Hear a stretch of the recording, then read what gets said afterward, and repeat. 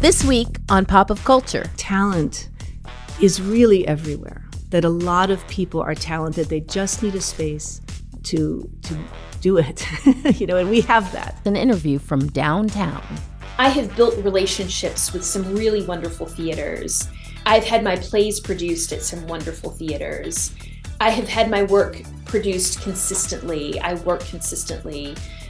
And for me, that feels like success. We talked to a playwright who moved from New York City to the top of a mountain, coming up from IPR. Pop of Culture on IPR is made possible in part by the Indiana Arts Commission, a state agency, the IAC's arts partner for East Central Indiana, the Community Foundation of Randolph County, the National Endowment for the Arts, a federal agency, and by Indiana Public Broadcasting Stations.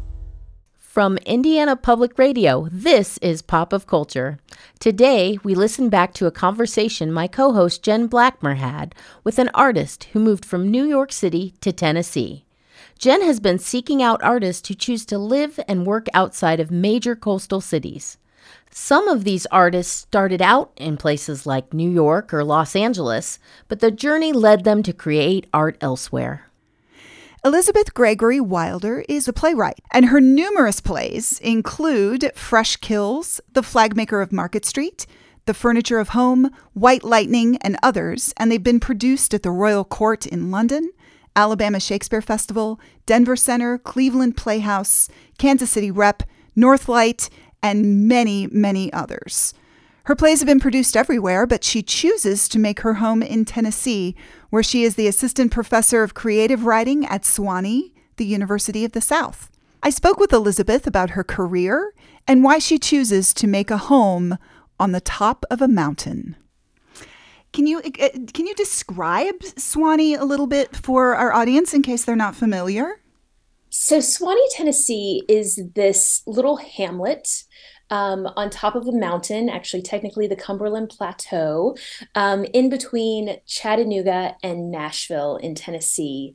When you drive into Sewanee, you go through these gates, these big stone gates, and there's a sign that says you are now entering the domain. So it feels a little bit like you're entering some sort of cult, and sometimes it feels a little bit like a cult. But it is really just one of the most tranquil, peaceful places you can ever imagine. The domain, which is what it is referred to, is actually owned by the diocese, the Episcopal diocese. And so it's protected land. We have these wonderful hiking trails. The university itself is modeled after Cambridge. And so everything here is built out of stone. And so the buildings it looks like something you would see in an old New England campus. Sure. So they call it the Hogwarts of the South, if that helps you envision it. And one of the things that's very unique about Sewanee is that we all wear teaching gowns. So yes, I've seen photos. So when I teach, I wear a gown, and the students wear gowns to class. So they earn their gowns based on their academic achievements. And so that's a big part of our tradition here. And there's something that I really love about that, because I think there's something very theatrical about tradition. Theater is a ritual, and church is a ritual. Mm-hmm. And so when you look at how those two things intersect, you see that there are a lot of similarities there. Yeah. So the pageantry of some of our ceremonies here on campus feel very theatrical to me. So even if you're not someone who's particularly religious, I think that I find a lot of comfort in the predictability of those rituals. I love that you say that, because when I often tell the story about how I got involved in theater, it was through church. I grew up in a tradition that had a lot of rituals around, Easter and Christmas, and just the performativity and the meaning that those events had were really what drew me into theater as an art form. Did you move to Tennessee for the job you currently have? Yes, that's what brought me here. I certainly wouldn't have thought 15 years ago that I would be living on top of a mountain in Tennessee.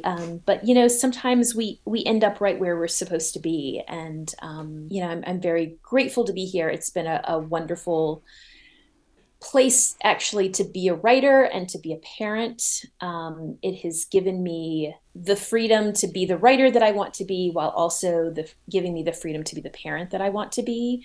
And I think that is a really hard balance to find in our business. Absolutely. And I'd like to explore that a little bit more. So when you lived in New York, you lived there for 11 years. What was it like? What was your, if you were to describe that experience, that chapter of your life to somebody who's never been there before, never spent an extensive amount of time in New York, how would you describe that to them? So I'm originally from Mobile, Alabama, right down on the Gulf Coast. I actually lived on a houseboat on Dog River, right off the Gulf of Mexico, until I was about 7 years old. And then, I feel like being Southern really shaped my identity as a writer and as a storyteller, even if I think most of what I write these days isn't necessarily rooted in the Southern experience. Sometimes I revisit those stories, but not all of my work is Southern. But I moved to New York about a month before my 17th birthday. So I had a really interesting introduction to New York because when I first moved to New York, I was only supposed to go for the summer. My mother later told me that she knew I would never come home. When she put me on the plane. Mothers know these things sometimes. But I was taken under the wing of a guy named Roger McFarlane, who was the executive director at Broadway Cares Equity Fights AIDS at the time. And he took me everywhere. I was 16, turning 17. And, he was taking me to Broadway openings and weekends in the Hamptons, and he introduced me to Larry Kramer, who gave me the best writing advice I'd ever been given, which was writing is like throwing up. You've got to get it all out and clean it up later. It was just sort of a magical experience. So I had graduated from high school a year early. And so I took what would have been my senior year of high school. And I worked at the Theater Development Fund during the day, and I ushered for Broadway shows at night and on the weekends. And it was just sort of everything that like a nerdy theater kid could possibly want. It was just magical. I got an agent because I went there to be an actor. I was auditioning for things. I got a show. I got my equity card. I thought, this is going to be easy, right? You did all of it, didn't you? I did all the things. I've literally never used my equity card again after that show. I went there to be an actor. I think I realized very quickly that I wanted to be an actor more than I wanted to do the work necessary to be a good actor. And that's probably a realization that more people need to have earlier in their lives and in their careers. Absolutely. For me, that was my first semester freshman year of college, actually. So, yes. Yeah. But, the other thing that happened that year was I got 2 free tickets to the Young Playwrights Festival at the Public Theater. And I went to see this show. And I remember Madeline George had a play in that festival.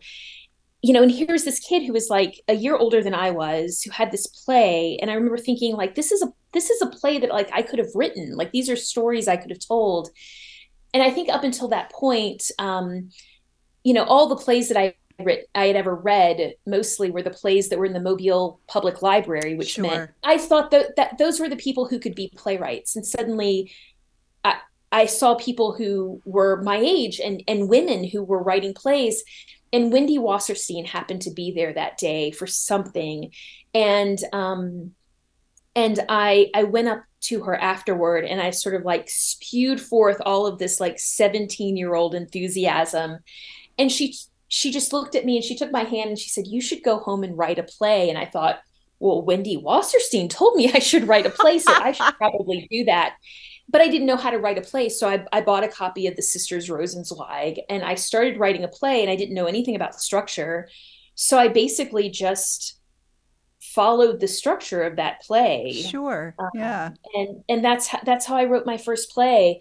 So that was just a really, and then I was just hooked. And I submitted this play to a play festival in New York, and it got selected. And suddenly I had, a Tony nominated actor who I had seen on Broadway doing a reading of my play. And I was like, this is awesome.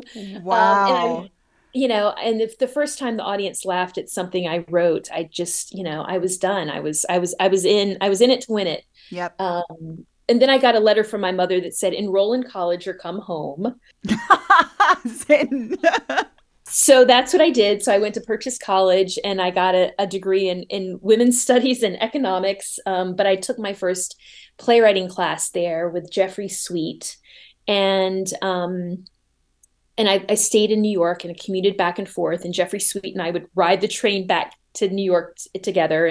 And so I got sort of like a master class on the ride back with him every week after class. And so I've just, I've been writing plays ever since. So I went to school and was writing plays and got my first little production in New York, a little equity showcase theater right after I graduated from undergrad. And I started applying for different summer programs, which is how I got introduced to Swanee. I did the Swanee Writers Conference twice. I see. And because I did the Swanee Writers Conference, someone here introduced me to the Ensemble Studio Theater, where I got into Youngblood, which is their incubator for writers under 30. Mm-hmm. So, I was there with Amy Fox and Jay Holtham and Lloyd Suh and just, this just amazing community of young writers, and we were putting on shows on the weekends and all working, terrible day jobs. And, sure. And it was just, yeah. And you're describing, Elyzabeth, this story is so similar to other stories I've heard in terms of how your network begins to form and then blossom. So I'm going to ask you a difficult question. Yes. Could you have done any of that or come to the place that you are in your life right now without having thrown it all into the pot and just moved to New York? That is a really good question. I think everyone really has their own journey.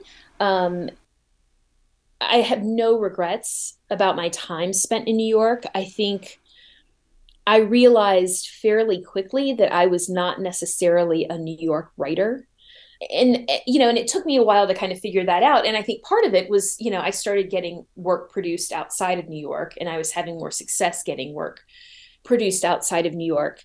When I left New York, I actually left New York to go work in television, mm-hmm. Which was a whole other experience. But, I do think that there is a way to have a career and to build a career without necessarily starting in New York or LA or Chicago.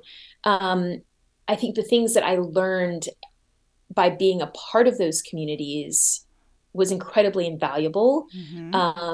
But I also feel like there are cities outside of those three cities mm-hmm. that have cultivated a theater culture that if you are able and willing to invest in those communities, you can create the same experiences there. This summer I went to Atlanta for a long weekend and saw 3 shows in 2 days and amazing theater. It's excellent theater down there in Atlanta. It really is. Yeah. Atlanta has great theater, St. Louis, Austin, there are all of these other places where we're seeing really good theater being made. So much of what we talk about when we talk about the business of the theater is how do we make a living in the theater? And, it is hard to find professional work and ways to support yourself as a playwright or an actor in some of these smaller markets. But I feel like it's all still relative, right? The smaller markets also have lower costs of living, smaller communities, smaller audiences, smaller communities. Yeah. So you're going to have that other job more than likely. But here's the other thing. And this is what I also learned about the joys of regional theater. I've had plays done in New York, or like I had a show done in San Francisco that did very well critically. But, I can have a show done in a smaller theater in a bigger city and maybe make $1,000 or $2,000 off of it. Or I can have a play done at a major regional theater and have many more people see it and get a check for $20,000 or $40,000. And so financially, a lot of times building a career in regional theater can actually be more financially profitable. Sure. And it's the old adage of, do you want to be a big fish in a small pond or a small fish in a massive pond? And I think that one of the things that struck me as I was listening to your amazing story about how you've built your career is this sense of hindsight. Because I do the same thing as I look back on the plays I've written, where they've been produced, the successes and all of that, is that everybody does have their own journey. And I think there's some definite advantages to working in a number of different communities, a number of different types of places. New York is not Indianapolis, is not San Francisco, and they all have their own unique audiences and community projects and things like that. So what I find really exciting, I think, about where we are right now is that communities are able to connect with each other through some of the technology that we have. You can kind of live anywhere and have plays done in other places you've never been. And I think that is an interesting dynamic that probably didn't even exist when we were both starting out, right? That you had to know people who then knew people who would hand your play to somebody and it would get produced, 2 blocks over. So I think the world is very different than when you and I were both sort of first starting out. Oh yeah, and the way people network, like just things like the National New Play Network and being able to put scripts up there. I mean, I've gotten productions because someone read a script that I posted. Right. Sometimes it feels like you're just submitting things out into a void. But I'm always telling my students, once they start submitting their work, like, so much of it is also just a numbers game. Right. And you just have to keep putting it out there. I mean, I remember when I was first starting out, it was expensive to submit your work because you had to mail a hard copy. Sometimes multiple hard copies.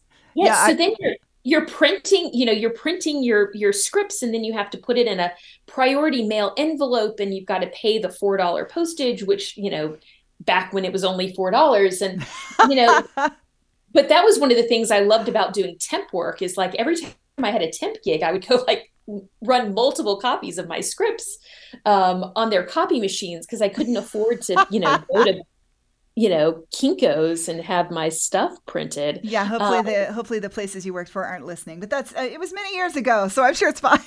I like to think of it as corporate support of the arts. There you go. That's amazing. Yes. I love that. And it's just so much easier to get your work out there now. And, the other thing that, whether you're an artist or not, that we all have to keep in mind is, I think we all have our own definition of success. And for some people, that's going to be like, I have to have that show in New York. I have to have a show on Broadway, or I have to have a show at Playwrights Horizons. And like, we would all love to have that, obviously.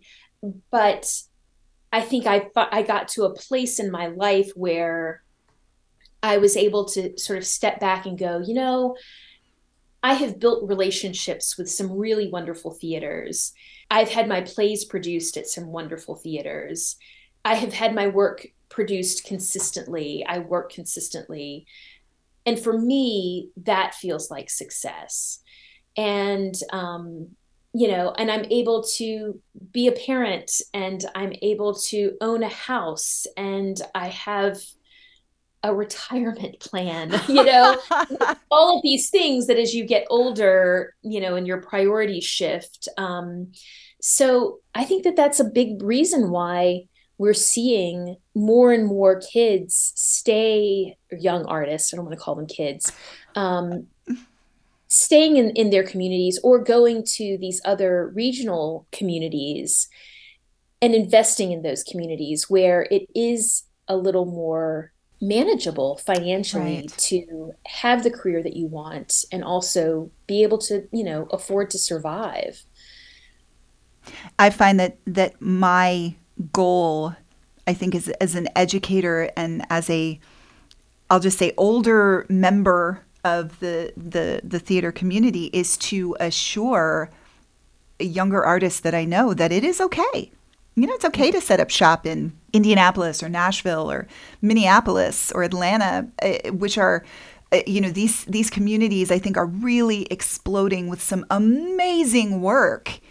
And so my hope is, as we continue to figure out the role that the arts play in our societies as they evolve and change, that these communities will become even more and more, to use the term, legitimate as places to begin a career and to build a career. So I'm very hopeful. I think that, the journey that you went on and that I went on is certainly important and got us to the places that we are right now as artists. And I don't think those journeys need to be duplicated. Oh, definitely. Definitely. And I love that I've had all of those experiences. And the thing is by having all of those experiences, especially now that I'm teaching, I'm able to bring those experiences and those relationships that I've built into the classroom. And that only helps my students. And the industry has changed a lot. And I do work really hard to try to continue to maintain and to build new relationships so that I know what's going on in the industry, so that as I prepare my students to go out into the world, they know what to expect as well.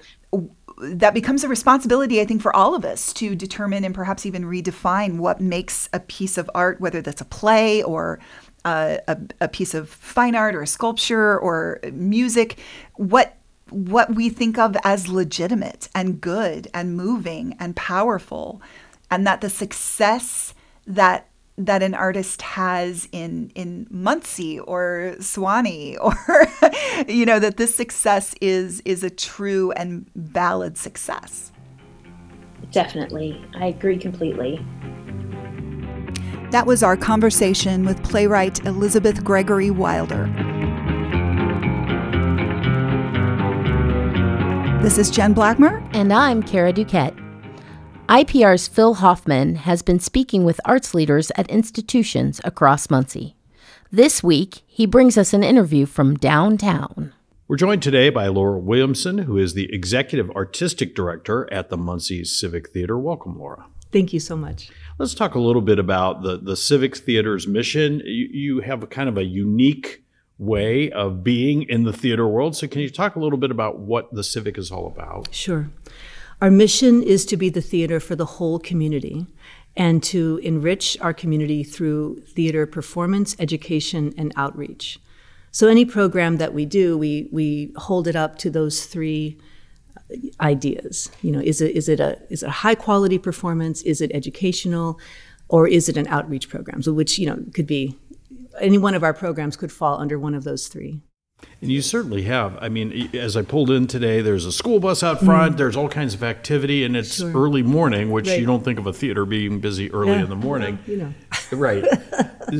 Talk a little bit about sort of like the parts of the theater building and what you do in those different parts, and kind of how people might be experiencing the kinds of programs you offer. So we have 6 big main stage shows a year. That's kind of the point of entry that, I think people identify with Civic. A lot of people who have been in Muncie for a long time call it the Civic. And that's always a cue that someone has, been here in the past. We refer to the building now as the Boyce Block. Ever since our renovations, we've really learned how to tell our story, and with the lens of historic preservation, this is Muncie's oldest building. One of the nice aspects of the history of this building is that James Boyce, who built the building, invited the Ball family to come to Muncie and sent them a telegram because it was heard, it was knowledge that Frank Ball was seeking land in Ohio to rebuild a factory that had burned in upstate New York. So James Boyce made contact. He came, and this is just after the gas boom. And in the 1870s, in the 1880s, and the building was built in 1880. And so James Boyce and a group of other business people said, if you'll build your factory here, we'll give you 5 acres, a gas well, and some money on the side. And we all know how that turned out. Absolutely. So, and the room that we are in right now is where they signed that contract. Oh, wow. Yeah. So we are in the Black Box Theater. So, of course, if you've been to the Civic before, there's the main stage theater, and then there's the Black Box Theater. Can you explain a little about how the programs presented might differ between those two locations? Sure. So on our main stage, which is, so as I mentioned, the building was built and it was a general store. And then in 1906, also back to James Boyce, he said, people in Muncie really need something to do. And it's a fact. Yeah. It was then as it is now. And he sold it to a man named C.R. Andrews, who converted a third of the building into the Vaudeville Theater, which was the Star Vaudeville Theater. So then eventually the other 2 sections of the building became apartments. So people, it was the Star Vaudeville, then it was a movie house, it was the Hoosier, and then Muncie Civic has been there since 1961. And so we have the main stage shows, and that space seats 395. But then the space that we're in right now, the Casaza Family Studio Theater, is a black box theater. We can seat up to 100, but that would be with a very small playing space. 75 to 80 to 95 is our kind of average in this space, and so the seats are just very close, and so there's a little bit more emphasis on acting, and you're very close to the audience. The set, everything is very close. It's just a different experience than a more heavily produced show on the main stage, where there's a little bit more focus on lighting, and a lot of the musicals are there. So there's a larger budget for that, just because the shows themselves are larger. Sure. And so we never want there to say, well, this is our small budget theater. It's just that the shows are smaller, but of equal quality. And sometimes we really try to keep family friendly as a goal. And we might step outside of that parameter for one show out of our 6, kind of call it our date night show. But up here in our black box space, we are able to have a little more leeway to talk about edgier and more just complicated issues. That idea that theater can be here to make people think about something, and not just entertainment and escapism. Now, one of the things, as you talk about the main stage, that I've been fortunate enough to come and see several shows here at the Civic, that 395 seating capacity, at least in my experience, is almost always completely full. Oh. And in this day and age, where people don't as much go out to anything at all, there's so much, Netflix and cocooning things. Yes. What do you attribute that success to? Because you often have a packed house, and as you said, it's generally, in my experience anyway, families, right? It's a whole bunch of kids and their parents. Sure. Well, something that I think is really lovely about community theater is that it is by the community for the community. So that aspect of supporting each other, of even the people behind the scenes, the people, the numbers of people that it takes to produce a show in terms of building the set, building the costumes, the ensemble, and then there's the running of the show, the people that are the stagehands. Oftentimes, it could be up to 75 people just, in that would include a cast, 75 people producing the show. And so then when you're connected to one of those people and you want to support your family member, friend, or neighbor, then that's our audience. So it's really lovely. I think that whenever I talk to kids, I gave a tour this morning of the building and told the story of, the Ball family and James Boyce. And, their eyes are, it's just like, it's their connection. It's a very personal connection to history. And I say, have you ever seen a show, or do you ever know someone that's in a show? And the hands go up, and which is really lovely.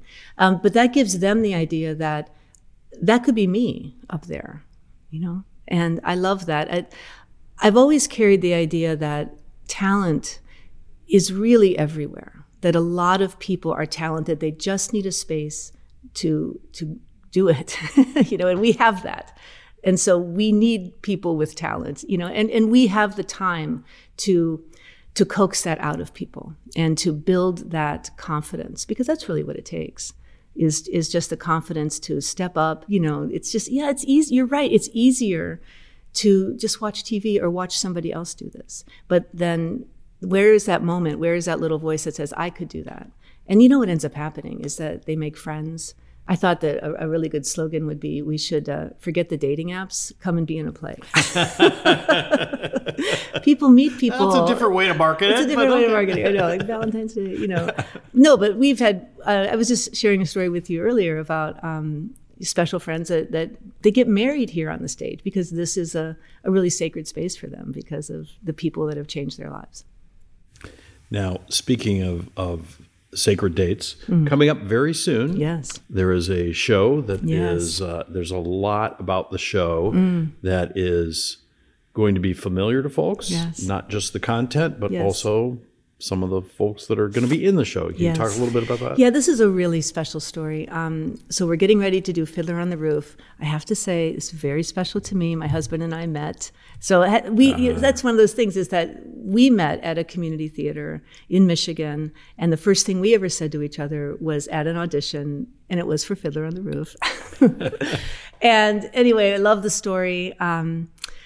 So we asked a question at an artistic committee meeting over a year ago, where we said, authentic representation of any story that has to do with a specific race is extremely important. And Fiddler on the Roof is maybe the quintessential community theater show because the community is a character.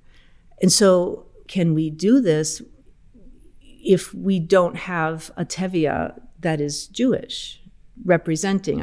We're just asking the question. And our director of the show, Dr. Michael O'Hara from Ball State, said, wait a minute, I have an idea. And he contacted a former student named Adam B. Shapiro, who was in the Yiddish theater production off Broadway, playing the rabbi and understudying the role of Tevye. And he's done other things. He plays the rabbi on The Marvelous Mrs. Maisel, which just wrapped up. So we invited him with a contract. So this is something special. So even that, we do, all of our actors are community members. We make an exception in this case. And he arrives April 1st. He'll come in and be memorized. And we're sending him videos of all the choreography and the blocking that we're doing. Blocking means stage directions. We have his measurements. We're building his costume right now. But this is a very special opportunity that allows us to be more authentic than we might be able to be. So we're happy about that. And it gives our actors just something really special, to perform with, and something for our audiences as well. So we're very excited about Adam's arrival. And the show opens April 12th, and we run through April 28th. Everything is on our website, and we have a wonderful youth program as well, opportunities for kids, summer camps, and the auditions for Mary Poppins are coming up in March, and it's all on the website, munciecivic.org, or call 288-PLAY. 288-PLAY.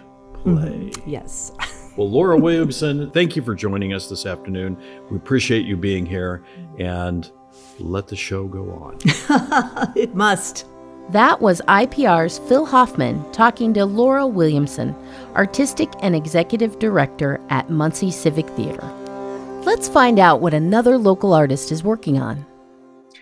Hi, my name is Ron Rich Creek.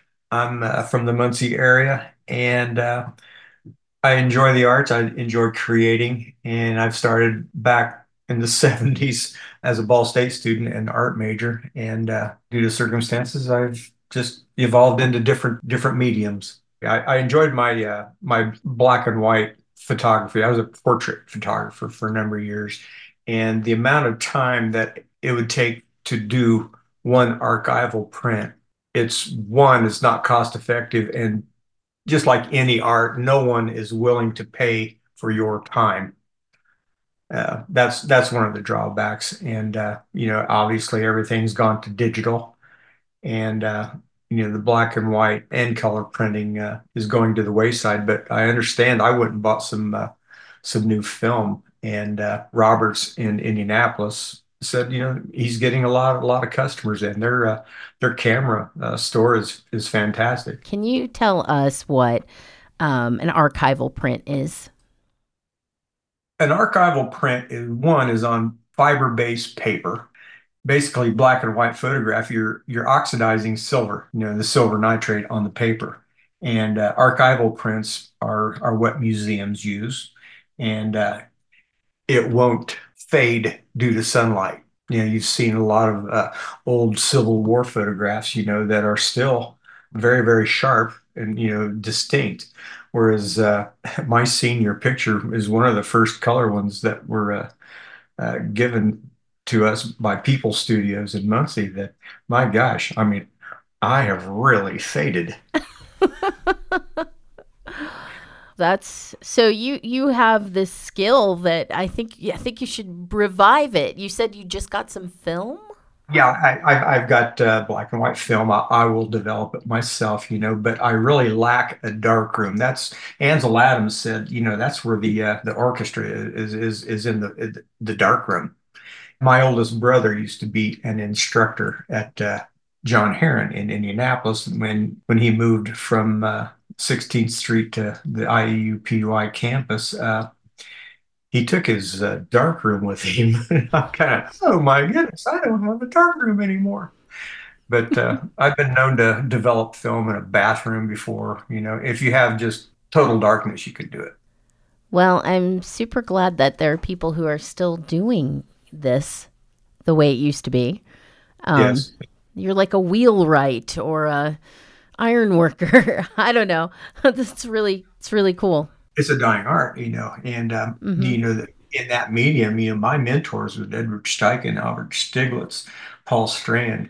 Those are the people that you study, and those are the people that I really enjoyed watching. If you really wanted to see a really good photography magazine, you'd pick up Vogue or Harper's Bazaar and think that's where the photographers were. And besides the fashion photography, they would also do portraiture. They're the ones that set precedent. You're absolutely right. I was wondering if so, what are you working on right now? Well, photography, I'm just kind of playing around with it, but I just unloaded the bisque kiln I fired last night with some smaller things, little button jars. And my style is based after the aesthetics in pottery was established by the Koreans, Japanese, and the Chinese. They're the ones that made the kilns, and they're the ones that developed the glazes, and they're the ones that developed the porcelain, and things of that nature. And you do the history just like anything else. Well, can you describe some of your pottery to us, what it might look like? My pottery, I still, it goes back to drawing or photography. It's line and form. That's what influences me the most, to get a good line on the outside of a pot. A lot of people, do a lot of decoratives and stuff. My main objective is to make a piece that has a beautiful shape to it. Korean moon jars are just gorgeous. They're just a small lipped sphere with a small foot. And the Koreans said the small foot, or the bottom piece on the bottom, would extend just a little bit and give the appearance of that piece floating. Oh, And that's the culture of finding beauty, yeah. Like beauty in nature. when you say you and the line informs your work, drawing a line in concert with the shape. Can you Yes. talk about that a little more? Well, like in figure drawing, your contour, the contour of that body, whether it be a body or a piece of clay, a sculpture. That's what I'm seeking. You know? Nice. I just wanted to know, is there, when you're talking about nature and a lot of inspiration that you get, do you get inspiration? How do you get into a creative mindset? Oh, well, it depends on the medium. There's days where I don't throw because just not into it, but days, where I'll get out, and I'll see something. I got up in the middle of the night and wrote down something that I was thinking about, obviously in my sleep, but I got up, wrote it down, and I thought of a falling petal from a flower, just a single petal falling from a flower. And you have a stem, and that's going to be a theme in one of my next pieces. I don't know whether it's subconscious or what, but it's just something. Wow, I think I'll use that. That's beautiful. Do you know what it's gonna how you're going to translate that? Yeah, yes, I do. And it was kind of a happy mistake out at John Peterson's place where we were putting white over a type of green glaze. It's called a stripe green. It's kind of a lighter green. And the copper in the A-stripe green turned the white glaze into a lavender. Ooh. It's yeah, you'd have to see it to appreciate it. But a lot of times things, by mistakes are just as valuable as planned. To sit down and to copy, like being a photographer for over 50 years. Uh, our daughter, who was an art major at Ball State, says, "Dad, you're too anal. Loosen up." And when I draw now, I'm a lot more free in my line. Whereas with a photograph, you're very exact. Yeah. You have to loosen up a little bit. And the same thing with the pottery. You have an idea in your head, and that's what you strive for. But it doesn't happen all the time. It's true. But, yeah. I wanted to know, like, does it help you to move between the medium that you work on? Like, I do. Uh, I enjoy drawing. I haven't so much with the photographs or the photography lately. I'm more of a figurative person. With the photography, I was more of a portraiture, and Steichen, Irving Penn, all those old guys, they would find people's faces with character. You take a good black and white photograph, and just the person's face will tell a story. Dorothea Lange, Walker Evans, all the photographers during the FSA, the Farm Security Administration, back during the Depression era, would go out and hunt down people of strife. FDR wanted to document the plight of America. And so he set these photographers out in the Dust Bowl, and they were published in Life magazine. And due to those photographs, it changed public opinion in regards to our social status in the United States. Art in general can change. Obviously, you know that. I mean, it can change people's attitudes. And the majority of the people just don't understand that. They just think it's just putting oil paint on a canvas, but people, you look around, everything that man has made has been put on a piece of paper with a pencil, a pen, whatever. You have to have a foundation that you build from that, and art is, in my opinion, is to create an emotion, whether it be positive or negative.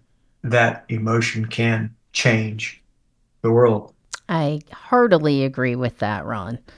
I want to thank you so much for talking to us, Ron. Well, thank you. I appreciate that.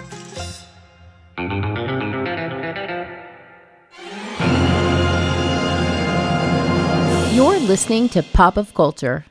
A few places and events we're excited about this week include the Loblolly Nature Preserve in Jay County. As we get closer to spring in Indiana, this dedicated nature preserve has approximately 3.5 miles of easy walking trails and a quarter-mile ADA accessible trail with benches.